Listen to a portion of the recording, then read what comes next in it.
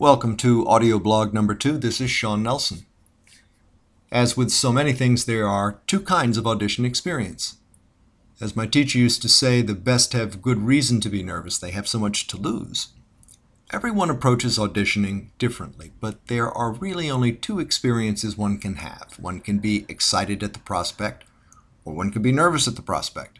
However, one thing is for sure, if we want to change the experience from one of nervousness to one of excitement, we cannot use auto-hype and self-talk to change the true nature of what we're experiencing. Only a deeper understanding of the dynamics involved, coupled with conscious behavioral mitigation, can resolve the matter to one that is constructive versus one that is potentially destructive.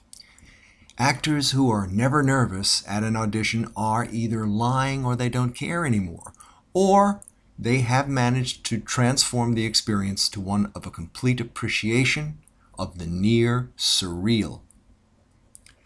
It is not normal to have a job interview, let's call it an audition, and the hiring rep have a mouthful of cookies, say, or a miniature poodle running around the room, or an assistant on the phone in the other room loudly discussing lunch. It's not normal for the casting director to never look at you while you're reading.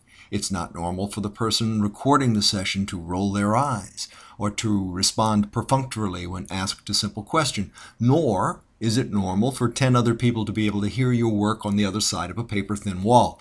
To subject ourselves, in certain denial of the nature of the experience, to the conclusion that these things and countless others, far stranger still, are normal, is to place ourselves in a position where nothing resembling the truth can possibly take place.